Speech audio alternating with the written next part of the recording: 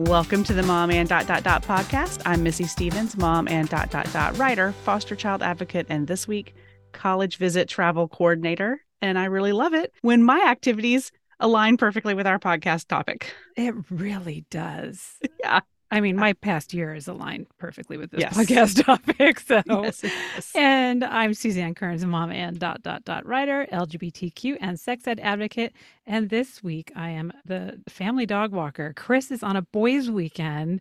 And so now, I mean, double the dogs. I'm gonna be really fit by the end of this weekend. So that's it. Awesome. Yes. Well, most of it should be good weather, except for apparently tonight. As we're recording this, we're in Austin, and it looks like there could be horrible weather again. Tornado warning. Yeah. The daily tornado warning. It's been a week. Well, our guest today is Cindy Muchnick, a mom and expert in the college admission process. She got her start in admission offices before opening a private study skills and college counseling business in Southern California. As an assistant director of admission for the Illinois Institute of Technology and the University of Chicago, she screened and reviewed over 3,000 applications, interviewed prospective students, and served on the admission committee to evaluate borderline applicants and appeals cases. Then, as an educational consultant, she helped hundreds of high school students navigate their academic journeys, including course selection, study skills, time management, and college applications. Since she closed her private practice in 2011, Cindy has focused on public speaking to student, parent, school, and business groups on a variety of education-related topics. She's also a prolific writer, and today we are primarily focusing on her 10th book, The Parent Compass, which you can see I have bookmarked. I have been reading. Lots of little folded corners. Yeah. Yes. And in addition to writing and speaking, Cindy is also raising 4 kids that range in age from college grad to middle school. Welcome. Thank you. It's so good to be here. I feel the women love going on. Yes. Yes. Mother love. The moms of seniors love, which we're going to definitely dive into. But we learned a little bit about you from your bio, but can you give us a little Cindy 101 for where your career started and pivots along the way? Absolutely. You know, it actually all began with a marriage proposal. My husband proposing to me in a really unique way that turned into my first book, Will You Marry Me? The World's Most Romantic Proposals, back in 1996, a long time ago. And I did not realize that, that proposal would spark a career in writing. But over the course of my career, I've started with books on weddings and marriage proposals and honeymoons, and then turned into the college counseling side, which was really more my, kind of love and background professionally. And so working with teens over the course of my career is absolutely been my most favorite thing. In fact, I couldn't wait for my kids to be teenagers, which people sort of scratch their head and say, what about, the toddler and the babies? And I wasn't as good at that. I was ready for these teenage years. And they are hard and they are gray hair producing, but there is something about this life stage that just gets me. I just love the evolution that you see as it's changing and happening as these young people are becoming young adults and really finding their voices. And I think they get a bad rap, quite frankly. I think they're just so too. They are incredible, so cool. incredible, amazing young people. So cool. That has really been my love. And whenever I have an opportunity to connect with teens and their parents, I feel all the good feels.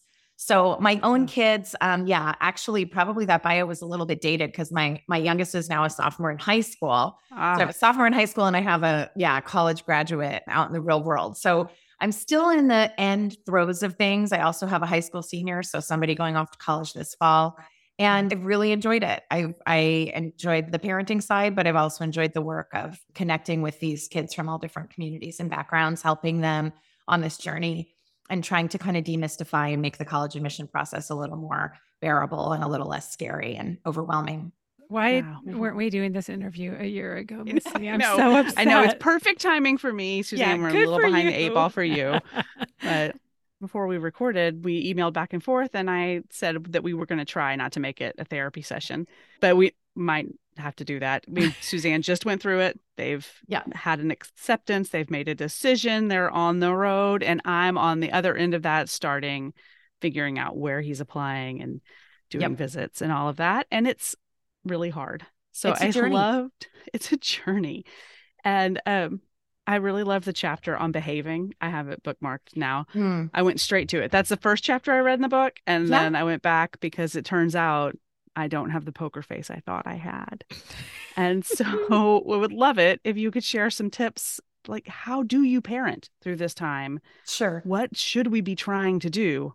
Yeah. That's a So big let me question. take a short step back to tell you that this book, The Parent Compass, was born.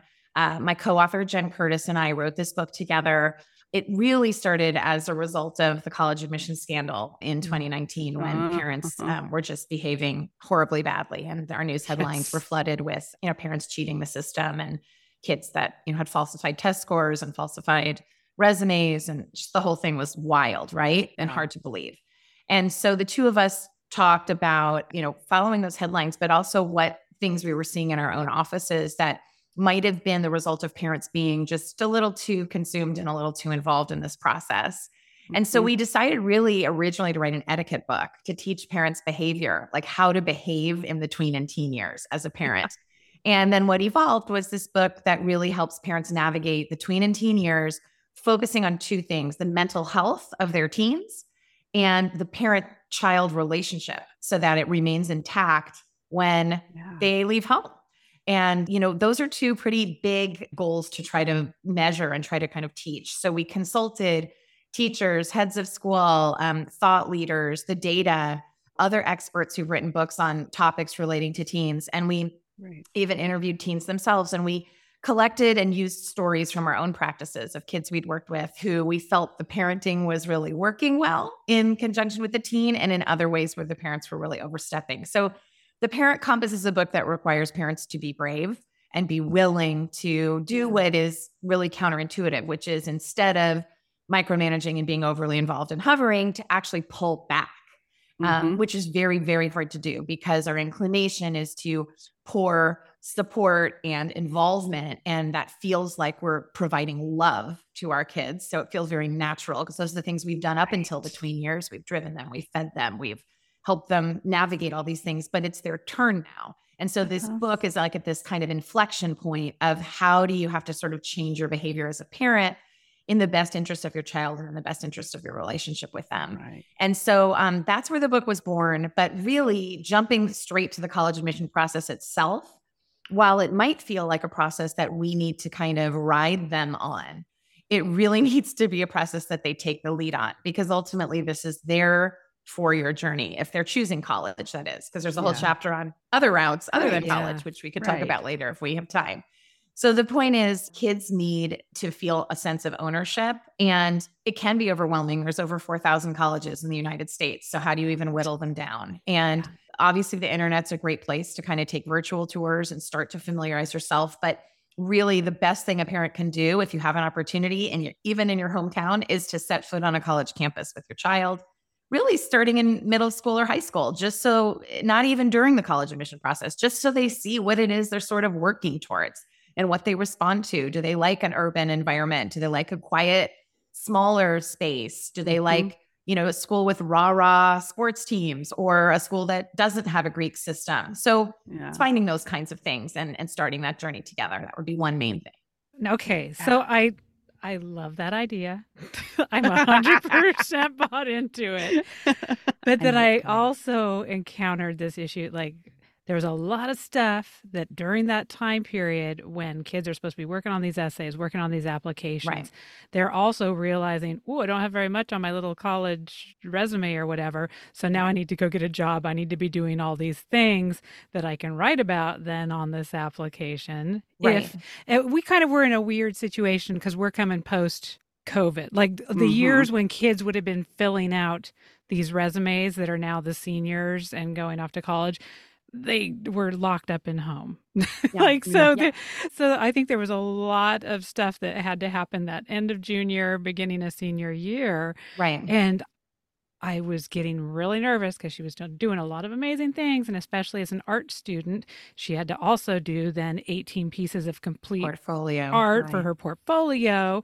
So there was just a lot of stuff coming over. And so it was just like, how do we choose? Is the essay getting the time, or is the test that you have to take tomorrow getting the time? And it's so how then, besides having a time machine that can take you back and do better time management so that you're not in that 11th hour scenario, like how do you help work through the temptation is kind of like the fifth grade science project at midnight that you're gluing things together for your kid because it's too late at that point to, you can kind of let them fail, but then that means they're not going to college.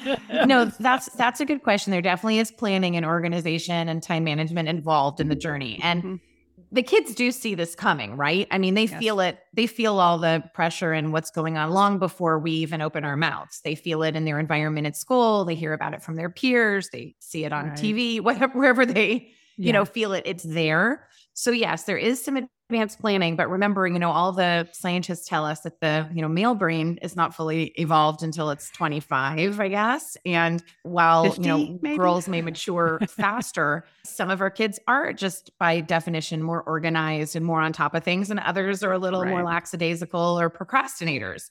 And some of it is actually knowing who your kid is. So there are ways that you can support. It doesn't mean totally disengage from the journey without managing the process. So there's certainly open-ended questions you can be asking, like little status check-ins, but their school does have a counselor there who is kind of in charge of making sure that the details are happening. And starting those out college essays early, meaning the day junior year ends, that summer should be the time that the essays are being written.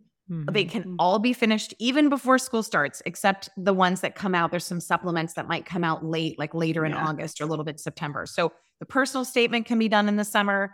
The why this school questions can be done early. An activity paragraph can be done early. There's a lot of that writing. It's almost like a writing class over the summer that they can be taking in addition to whatever other activities. When we talk about running out of time at the 11th hour, that's also what summers are kind of for, right? Yeah. So I was just talking in a different interview about the idea that in the summer, this is the time to do the things you don't have time to do during the school year. So if your child has never had a job, or if your child hasn't had time to volunteer, or if they need an extra class to kind of bolster things, or they have an interest in something else, this is the time to also pursue it. So summers aren't just for lazing around at the beach and completely unplugging, although that's important. But if you're going to the beach and you like the beach, maybe work as a lifeguard or maybe organize a beach cleanup so that you're at the beach doing something you love, but it's also kind of fulfilling another sort of checkbox on an activity that might be part of the process as well. So, I mean, I really think what kids shouldn't be doing is making themselves miserable to kind of, quote, look good for colleges, right? You hear all the time, I'm only doing this because my mom made me or because it's supposed to look good. It's so inauthentic. And it doesn't feel good to be doing the things you don't want to be doing. So when I ask a student about the clubs they're involved in and they can't even give me a sentence about them, or they say how boring it is, I say, what are you doing there? Find something else to spend it. Your time is quantifiable. You only have so much of it. So you should be enjoying the things that you're doing in that time. Yes. So there is some planning ahead, but I think for parents, it really is just planting some seeds and sprinkling them around. Like, hey, do you want to do a college trip this fall? Where might you want to visit? Or should we get in the car and go to a couple local schools and take some tours? Why don't you hop online and see what time the tours are offered? Just those kinds of things so that it's not you planning the whole schedule. Yeah. Right. Okay. Learn from my mistakes, Missy. No, I think, touring earlier. We'd started spring break of junior year. Some of that was COVID related. Some of it was me being like, oh, wait, you're becoming a senior.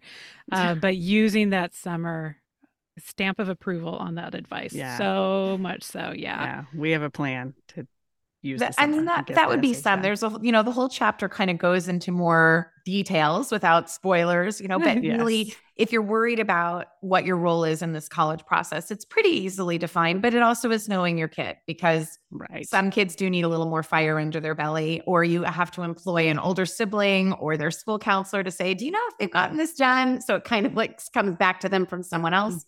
Sometimes you hire a private counselor to kind of help keep things moving, but none of that's required, right? This is a doable process. Certainly if you're not applying to more than, 8 to 10 schools, it's very doable. It feels overwhelming because there's a lot of pieces to it. But the most important piece is the fact that they just get it done. But also, I mean, there's the writing, there's the activities, there's the test taking.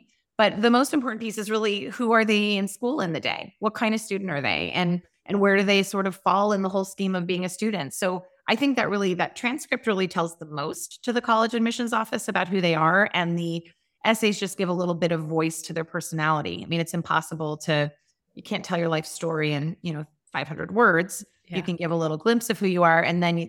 they can look at the courses you've taken, the kinds of courses you've taken. They look at you within the context of your school.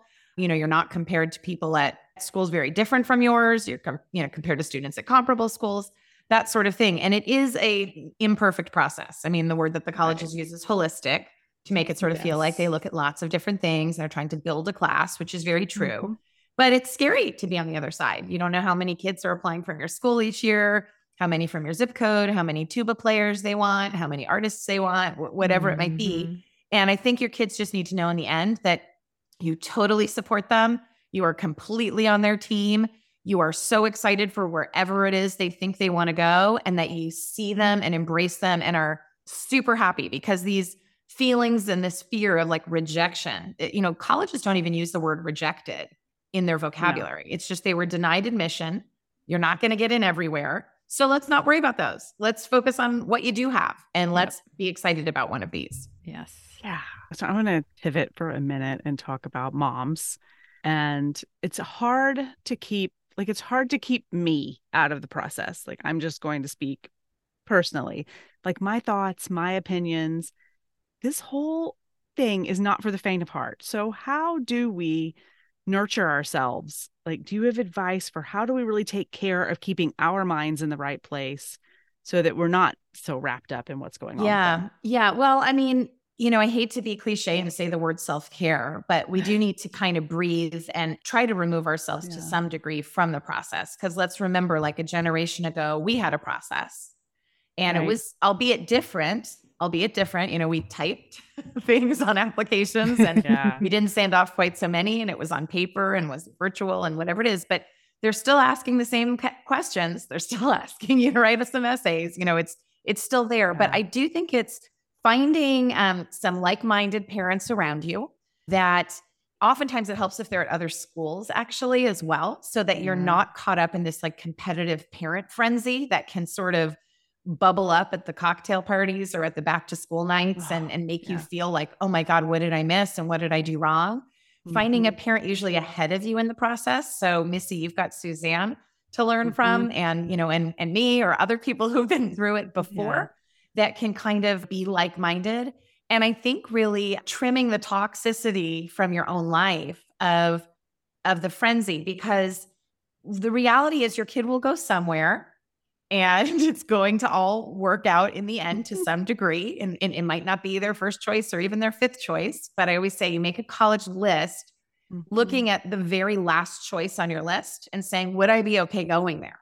Would I be okay? And if the answer is no, then you got to find some more. That would be kind of your very last choice. And would that be okay? And sometimes the very last choice yields, let's take a gap year. Let's try something different for a year, because I don't want that last choice anymore. I want to try this. I want to give myself a different opportunity, or I want to pivot and make a different decision. The other thing is that in the book, we have right away in the very first chapter, which is ironic because we wrote the whole book and then we realized something important was missing, which is exactly the question you asked Missy, is how do you take your baggage and not project it onto your kid? And so what we did was we created a questionnaire. We tested it on lots and lots of people and got a lot of feedback on it. And we asked about 20 questions of parents of, what was your educational background? How did your parents parent you regarding education?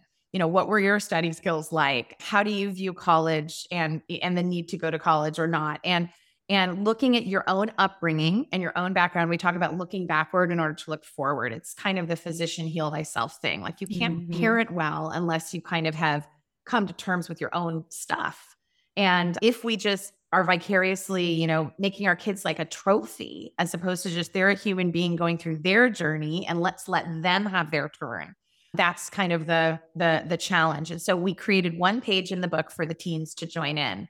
And in this questionnaire, the teens will also answer their questions of what, do you wish your parent knew about how things are going in high school? Or what do you wish your parent would do more of that they're not doing? Or what's your vision for college and how do you feel like it differs from what your parents' vision is? And by doing this questionnaire together, and it just literally takes 10 minutes, you have to find your child at a moment of food and happiness and no technology. And I was just thinking, like, when do you find it? Right. So you say to them, tackle them on the way to the kitchen. I want to be a better mom. And they hear those words and go, whoa, well, I need you to help me be a better mom. And if you can give me 10 minutes of your time, I think I can be a better mom to you. And I think, we can communicate better. I don't know what kid wouldn't say, like, sure, let me show you how to be a better mom. And you sit them down and you say, I'm going to answer these questions. You're going to answer these questions, and let's have just a conversation.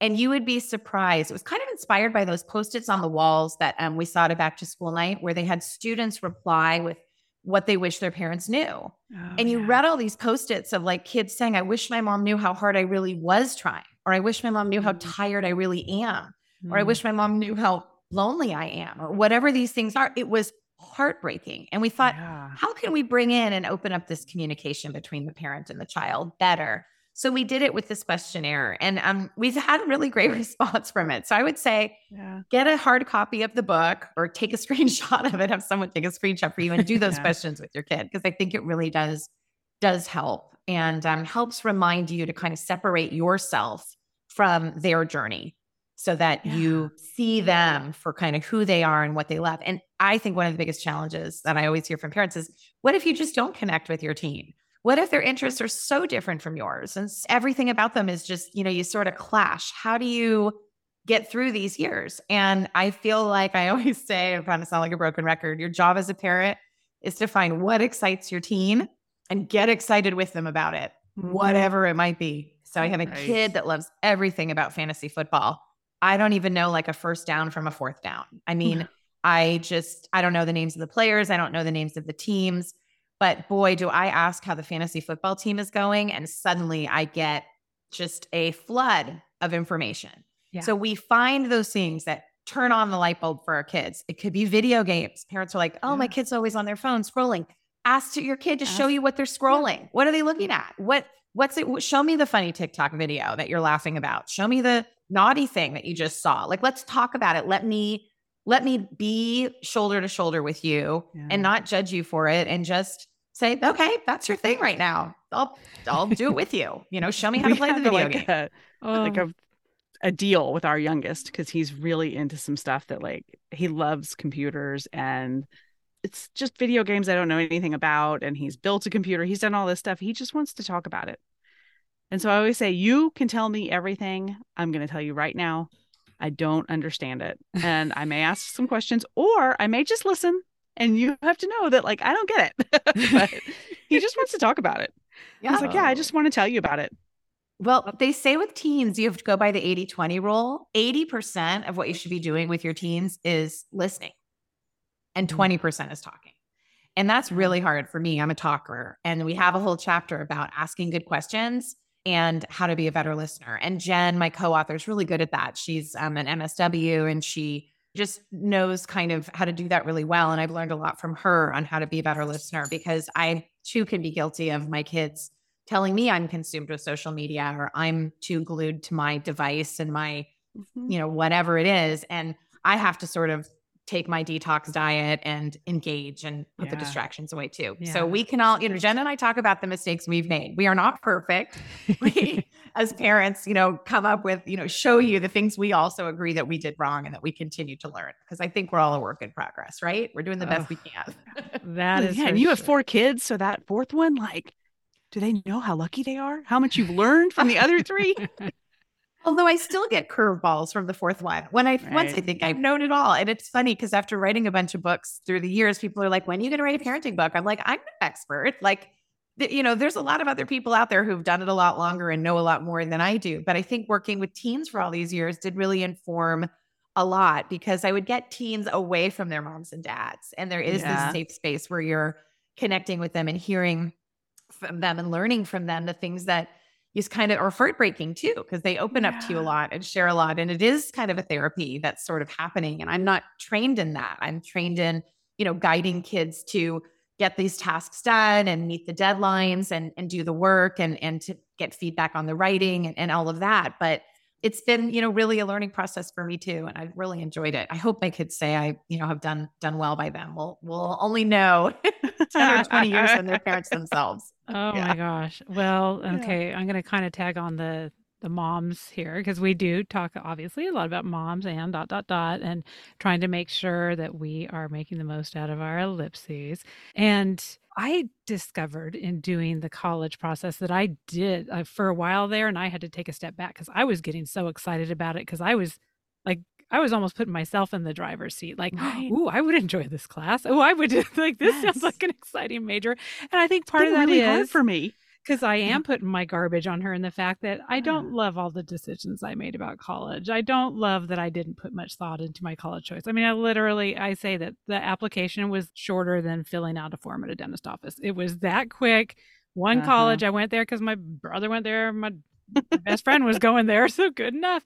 And I also needed a place that I could afford by doing summer work, which University of Idaho, ding, ding, ding, at least back in the 90s it was. I think it's pretty expensive now, but They're all I expensive now. It's I think it bananas. is kind of fun to use this process to actually think about, though, this next phase of our life, whether it may not be empty nesting yet, but maybe you still have a few more kids to go. But as you're going through this process with a kid who's considering college, do think about maybe those sliding doors possibilities of not regretting what your life could have been, but what it still can be. And thinking Yeah. about, you don't have to be a full-time college student in order to take some community college classes or to take an online class. So what kind of recommendations might you have around the moms and how we can use this Absolutely. process to Yeah, think about right. I ourselves? mean, it is exciting. And to some degree, we're getting a little bit of our lives back, right? When we're Yeah. helping to launch them.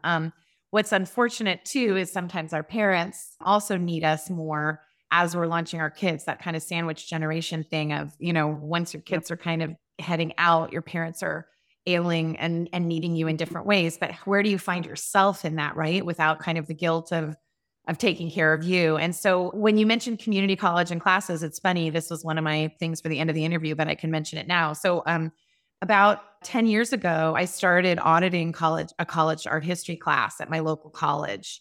And I just found a really large class that had, 200 plus students. And I looked it up on the directory and when the class was, and I would drive to the campus and park my car and just go sit in the back of the classroom. And it was truly like going to Disneyland. It was like the greatest hour and a half of my life twice a week because it was just about learning for learning's sake and just listening and taking in content, which I Yeah. loved.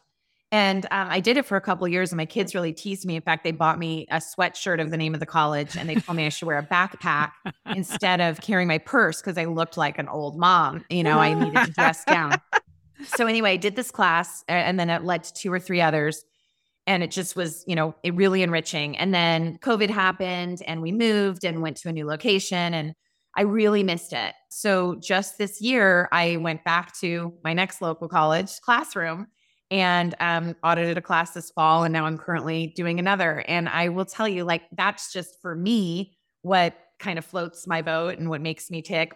For my birthday, my kids got me golf lessons and my husband got me some golf clubs. And, I may pursue a little hobby there to have like kind of a different activity because my daughter and husband really like to golf. So, might kind of pursue that. But I think for all of us, it's, finding something that brings you fulfillment. For some people, it's walking or writing or just any hobby or anything that you can look at and say like, that just feels good to me. And I do think we deserve it. We work hard, right? Like we work hard as parents, we work hard as wives and daughters and in our careers.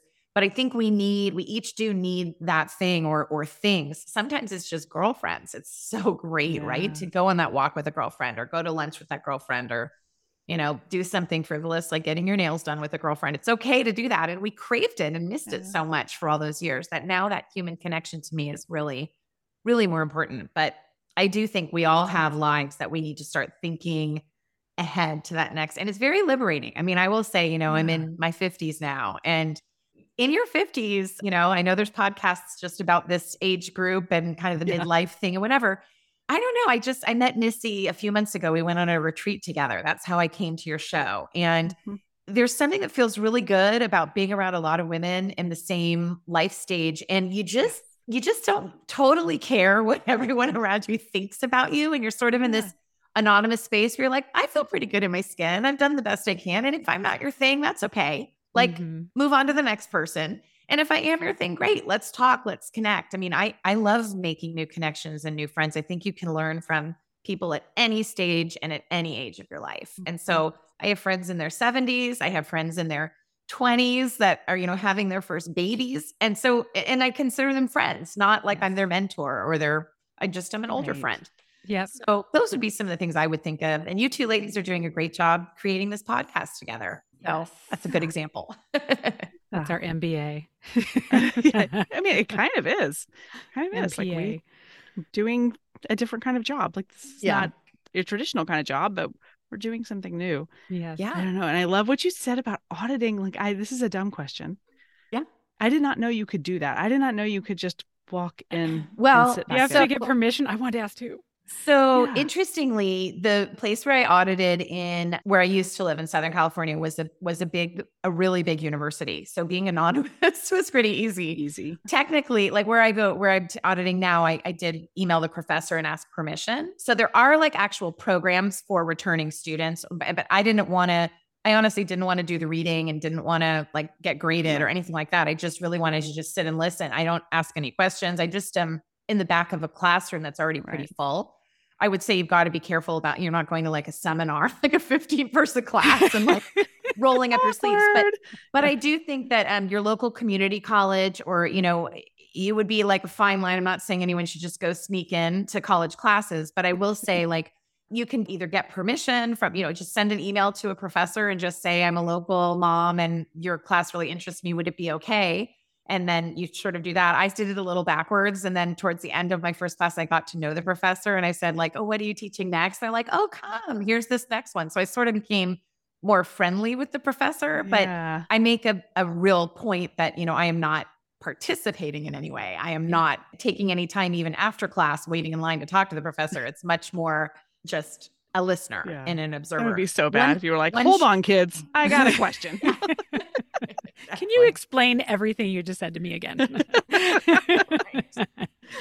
Oh, God, that's awesome. I love it. Okay, I'm looking at time and we're so close. I know, but I really want to hear the last question. So want me to talk fast? Yeah. Ask. Well, before we jump into our Look, Listen, Learns, tell people where they can find you. Can they work with you? How do they bring you to their place of business? Yes, please bring me. I love going to schools. I love going to businesses. I love going to organizations. I can do it through Zoom. I can get on a plane now, which is great. I'm happy to come to Texas anytime. Or Idaho, wherever. I don't know if you're both in Texas though. Yeah, we're both in Texas. I just grew up in Idaho. But in any event, you can go to any social media location, basically at Parent Compass is the one on Instagram. The Parent Compass is on Facebook. We're on LinkedIn under our names, Cynthia Muchnick and Jen Curtis. It's there. And I think we have our website is parentcompassbook.com, which is where you can communicate with us really on any of those platforms to just find out about our availability and things like that. But yes, speaking for businesses, organizations, schools, I speak to parents, I speak to teams, I speak to nonprofits, I speak to whoever will listen.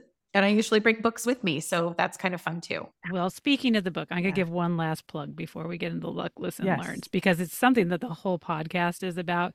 But I think it's a great discussion to have with kids and think about ourselves is your get to know yourself questionnaire. So because you need to go buy the book, y'all, instead of just us talking too much about it, I think that anybody who follows this podcast, I think would get a lot out of that. So we're just going to have that little teaser there. Thank you. Nugget. Well, there's an audiobook for those who do audio. And I've gotten messages from audio readers saying, I love reading the book, but can you send me the questionnaire because I listened to it, but I can't write it down. Oh, yes. I'm an audiobook person, but specifically for books like yours, I need to like take notes and highlight and it's a fun book. I loved seeing that Missy's has all sorts of tabs and things. Oh, yes. Yes. Okay. Yeah. Saving all this information to remind myself the next time I have a tiny meltdown. Oh. Like I had a tiny meltdown a week ago that took me completely by surprise. And I didn't have this meltdown to or with my child. I was by myself, but I was like, it caught me completely out of nowhere. I expected we were going to go on this visit and be like, that was great. That was one of our visits. And somehow I left there and fell apart. It was just like, I didn't see my kid there, but my kid saw himself there. And I had to like work myself through it doesn't matter where I see him. No. Matters where he sees himself. And right.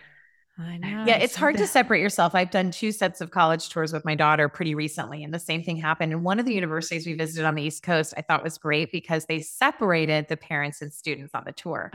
So there was a parent tour and a student tour. I thought that was not, I mean, I know it takes resources and time, but I thought that was a pretty good idea so that like your kid can experience it and ask the questions they want to ask. It's like a young person just surrounded by young people without the parent ears listening. Right. Yes. And then the parents could ask the questions that might embarrass their kids if they wanted to. But anyway, I thought that was pretty interesting. So I don't know, it might double up the workload. That's a great idea. Or you could just go at a different time from your kid. I know it's not as convenient. But Yeah. Well, I have been told, I joke with him all the time. I'm like, I have so many questions. And he's like, do not ask them on this tour. Yes. No, I've know. been on tours with that mom and I'm like, just stop it. Even though we were just on one with that mom. And I was like, just please. Hand that mom the parent compass because the parent compass is for that parent, right? So it's not always the people that read it that are the people that need it. And we're trying to like, help. And people say you can read the book in a weekend and on Monday you can start implementing some of these things and seeing what works for you. So we hope it's making the world a little bit of a better place in its small way. Yes. That's my new thing. I'm going to get a couple extra copies and I'm going to keep them in my bag. And when I'm on a tour, I'm just going to be like, you need this. Here you go. We have a lot of therapists who have started keeping the books in their counseling sessions, like in their offices, which is really neat because then, you just read this. Oh my God. I love that. They're going to put themselves out of a job. Oh my gosh. Okay. Well, okay. So we know where to find you. And I'm so excited for everybody who has access to this book and access to you that I did not a year ago. But I got one more kid that I can use more information for. So there's more kids coming and it makes me excited for the process and it makes me feel more confident that I'm not going to screw it up. So thank you. But no, good. I'm glad. And it's such great information because we do focus primarily on moms making the most of their ellipses. And this is very unusual for us to be focusing on something that's so kid related. But I think it is so intertwined and it's very hard to make your ellipses count when you are so invested in your children's ellipses during that period.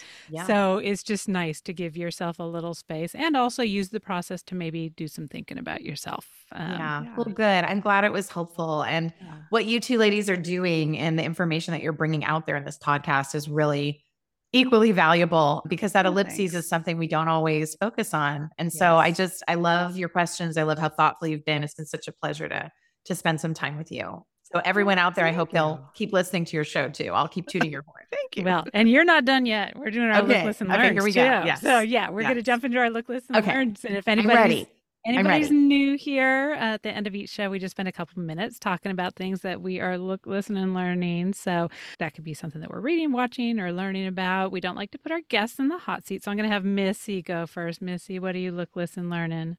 Let's see. I usually make notes so that I don't forget what I'm going to talk about. And I just saw that I started a note and didn't finish it. So that'll be a surprise to all of us as it comes back to me. But I am looking at maps of the Midwest because we just planned a whirlwind trip to 4 schools that my son is interested in. So we're going to hit 4 in 3 days with a little bonus stop at Notre Dame. That's not on his list, but we're going to be right there. And I've never been there. So I feel like I would love to see it.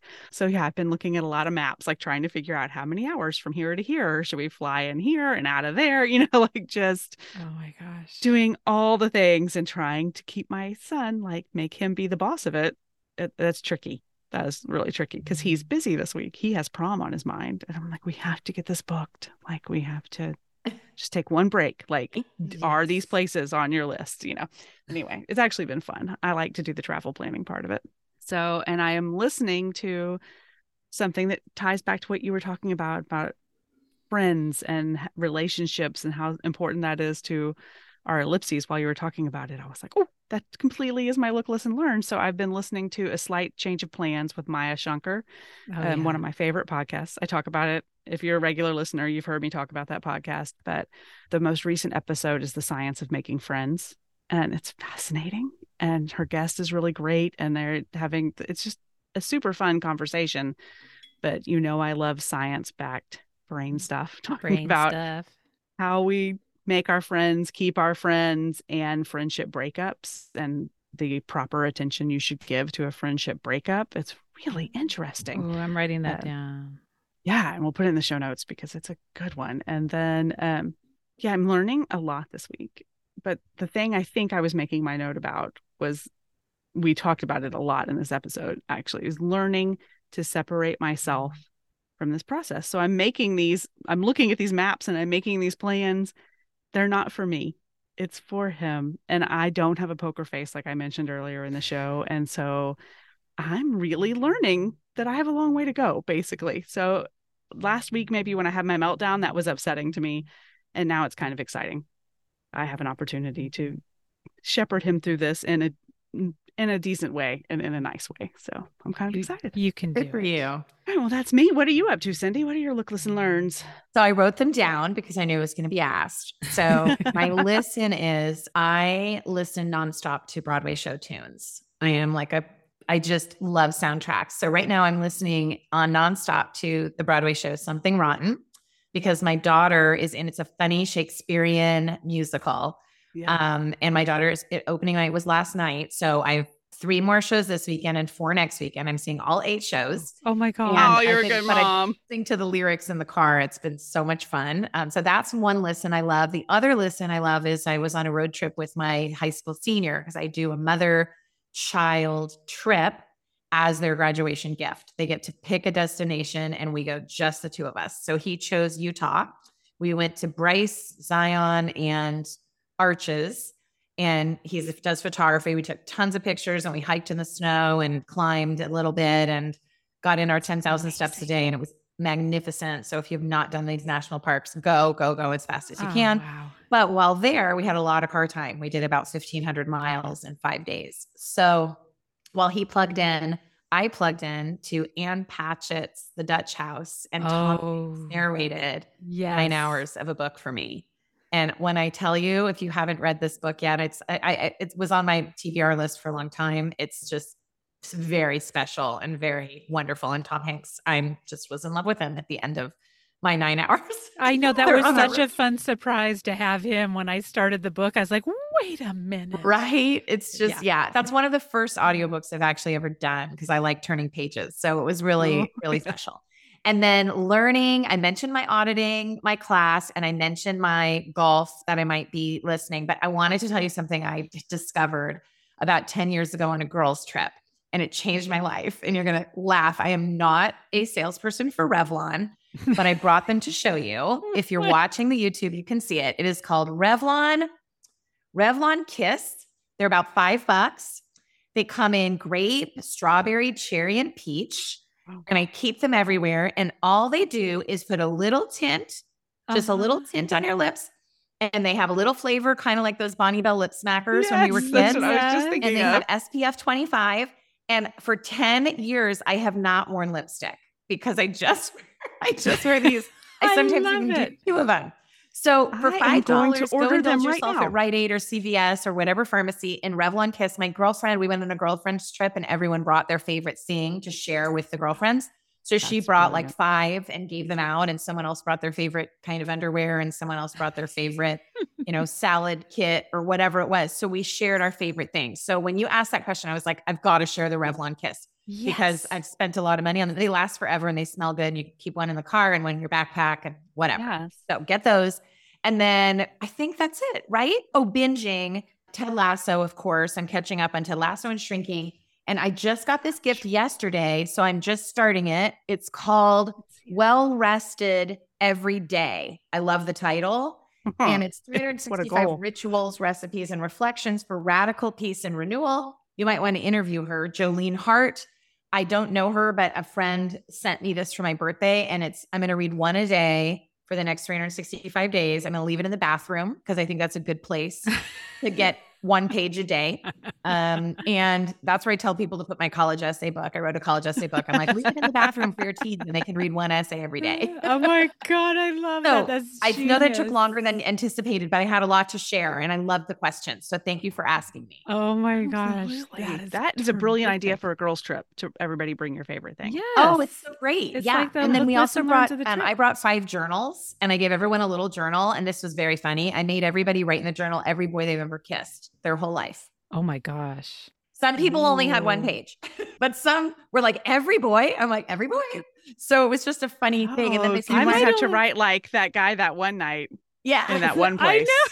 I mean, it was silly. It was after, a little glass of wine and just a fun, silly activity. And then I think everyone like talked about which one was the best, or who knows, it was like just a fun activity. But I think I only have 1 page also. Could be 1 page. It's but okay. a couple might be like, what was his name?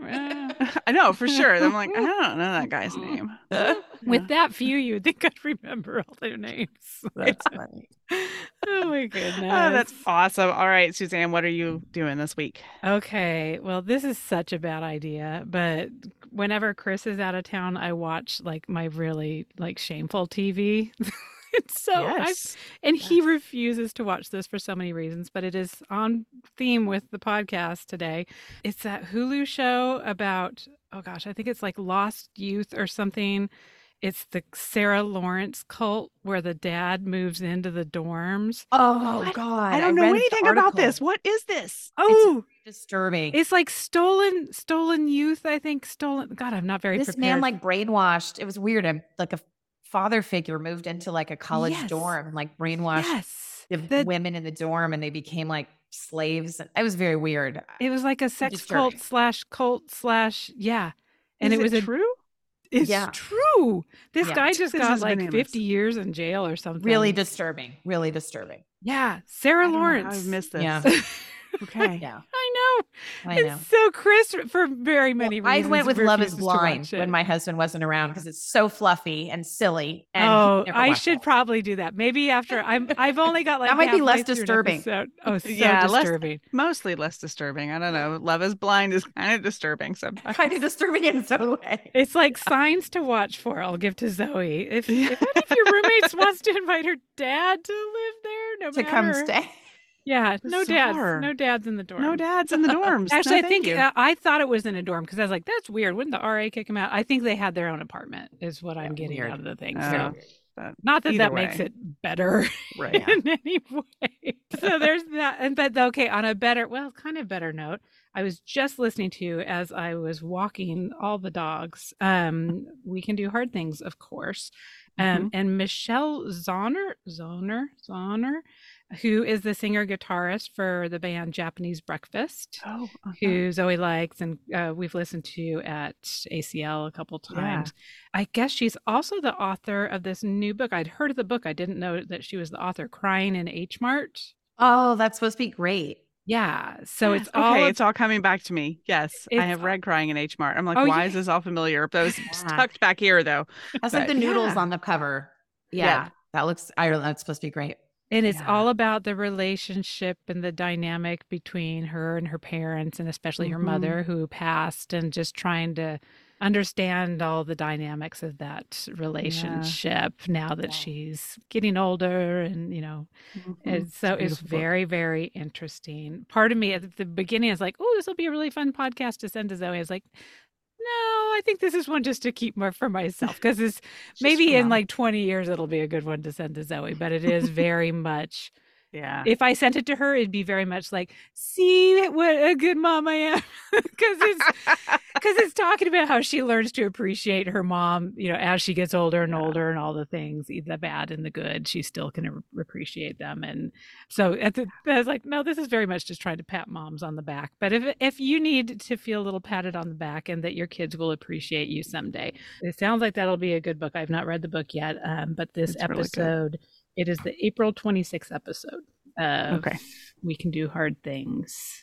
I was just going to add that title, We Could Do Hard Things. I'm just going to this could be almost a good little concluding remark, but the idea that Jen, my co-author, tells a story in the book about a student she worked with for many years who really had it together, like was just a kid that just kind of seemed to embrace school and embrace his social life and embrace, but not off the rails. Just a kid that was like really admirable. And Jen had young children. And, you look at some of these teens and you go, how do they grow up to be like this? Yeah. So she said at the very end of working with this young woman, we write about her in the book. She asked her, what do you think your parents did to help like foster you to turn out this way? And without a blink of an eye, just right back at Jen, she said, they made me do hard things. Oh. And Jen said that just stuck with her because she had to be resourceful, and her parents watched her, they were there to support her, but they didn't do it for her. And that was so gratifying and rewarding for this young woman that she was so capable because her parents let her do hard things to take care of herself too. So I thought that was interesting. And I think that's great. What a great topic for a podcast and title as well, but something we can maybe think about in our parenting of teens too. Yeah. It's so hard to make them do the hard stuff. I know. But if you tie their shoes forever and you don't watch them struggle, how are they they can't live in Velcro shoes forever. You have to let them struggle. Don't you remember being like, I need an extra 20 minutes to leave the house because I'm going to have to stand at the back door while they make bunny ears and F up the loop and start to cry. Those days. Oh, and then I can do it myself. I'm like, but you can't. Although my son does wear a scoliosis brace now. So occasionally I'm just like, this does not count that I am tying your shoes. I am not your servant. Yeah. That's just sweet momming. That's just sweet, yes. Well, Cindy, thank you. Thank you, ladies, so much. This has just been my tank is full. I'm so glad I had this special time with you. I hope that the thoughts we shared will help others too. So you're both doing great. Follow your parent compass. And thank you so much again. Thank you for giving us the compass. Appreciate it. All right. You have a great rest of your day. You too. Bye-bye. Bye. Thank you so much for joining us for the Mom and podcast. We hope you enjoyed today's show, and if you know someone else who could benefit from the episode, please be sure and share it with them. And while we're begging, please subscribe and rate us wherever it is you listen to podcasts. You can find links to all the things we discussed today in our show notes or over at our website, momandpodcast.com, with the A-N-D spelled out. In between shows, find us over at the socials, including our private Mom and Community Facebook group. The links to that group and all of our socials can be found at momandpodcast.com. Thank you so much for your support. We appreciate you more than you know. Now go out there and make your ellipses count.